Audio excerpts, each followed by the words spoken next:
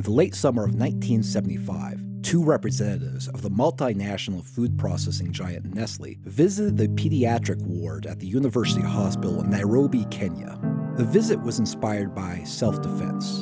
Activists and journalists were claiming that corporate promotion of infant formula, like that sold by Nestle, was responsible for high rates of infant malnutrition and mortality in poor countries.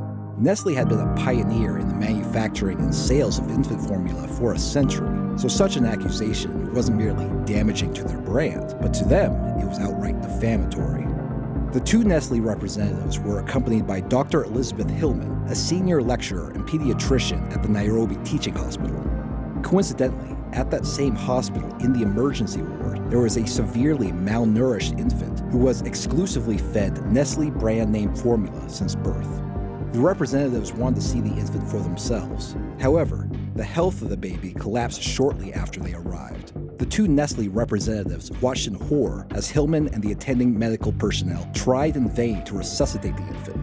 Hillman later recalled, "It was a vivid demonstration of what bottle feeding can do, because this mother was perfectly capable of breastfeeding. They walked out of that room very pale, shaken, and quiet, and there was no need to say anything more."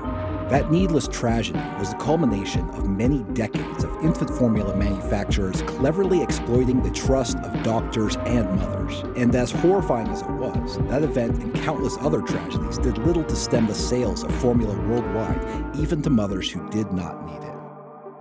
I'm Travis View, and this is Trickle Down, a podcast about what happens when bad ideas flow from the top. With me are Julian Field and Jake Rokotansky. Episode 14, Like Mother's Milk.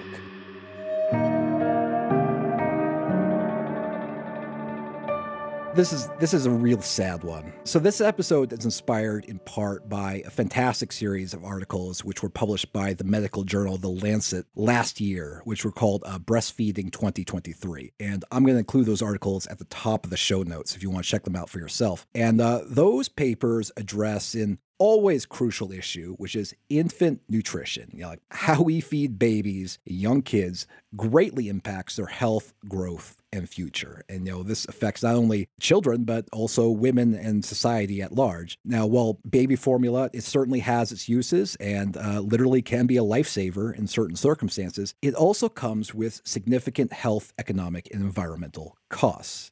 On the other hand, breastfeeding has proven health benefits for both mothers and babies in high-income and low-income settings alike. Despite that, according to the World Health Organization, less than half of babies and young children are breastfed as recommended. Now, the advice that the World Health Organization gives is to exclusively breastfeed for the first 6 months and to start other foods while continuing to breastfeed for at least 2 years.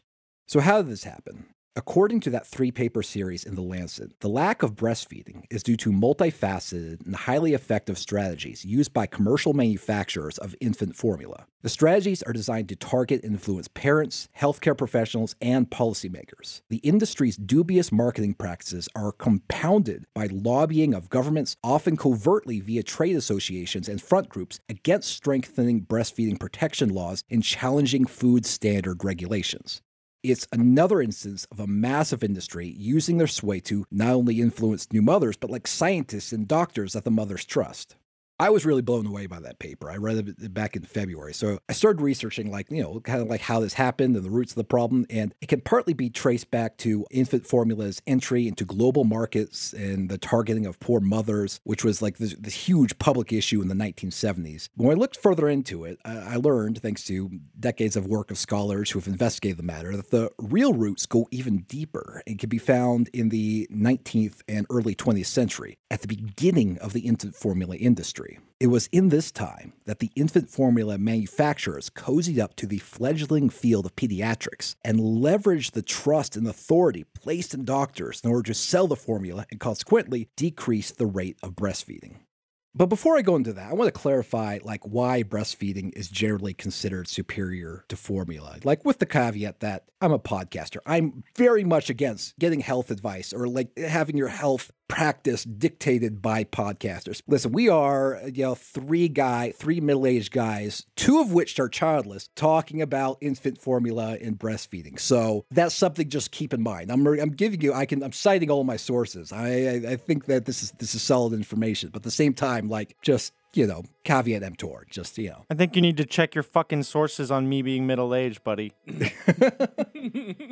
Yeah, and you can field all complaints to me. Hey there, you've been listening to a sample clip of Trickle Down. This is a side project that I've been working on. It's a 10-episode series about misinformation and bad ideas that flow from high authority sources. I think it's fascinating, and it's a way for, me to explore the way people who should know what they're talking about don't always actually. I'm not gonna lie, some of it's kind of a bummer, but if you're anything like me, that's actually more of a reason to dive into the subject matter. Like with the premium episodes of QAnon Anonymous, all the episodes of Trickle Down are available to people who support us through Patreon. Still the same $5 a month, double the extra content, same price that we've been doing since 2018. We are inflation-proof. Inflation-proof. Inflation-proof. Inflation-proof.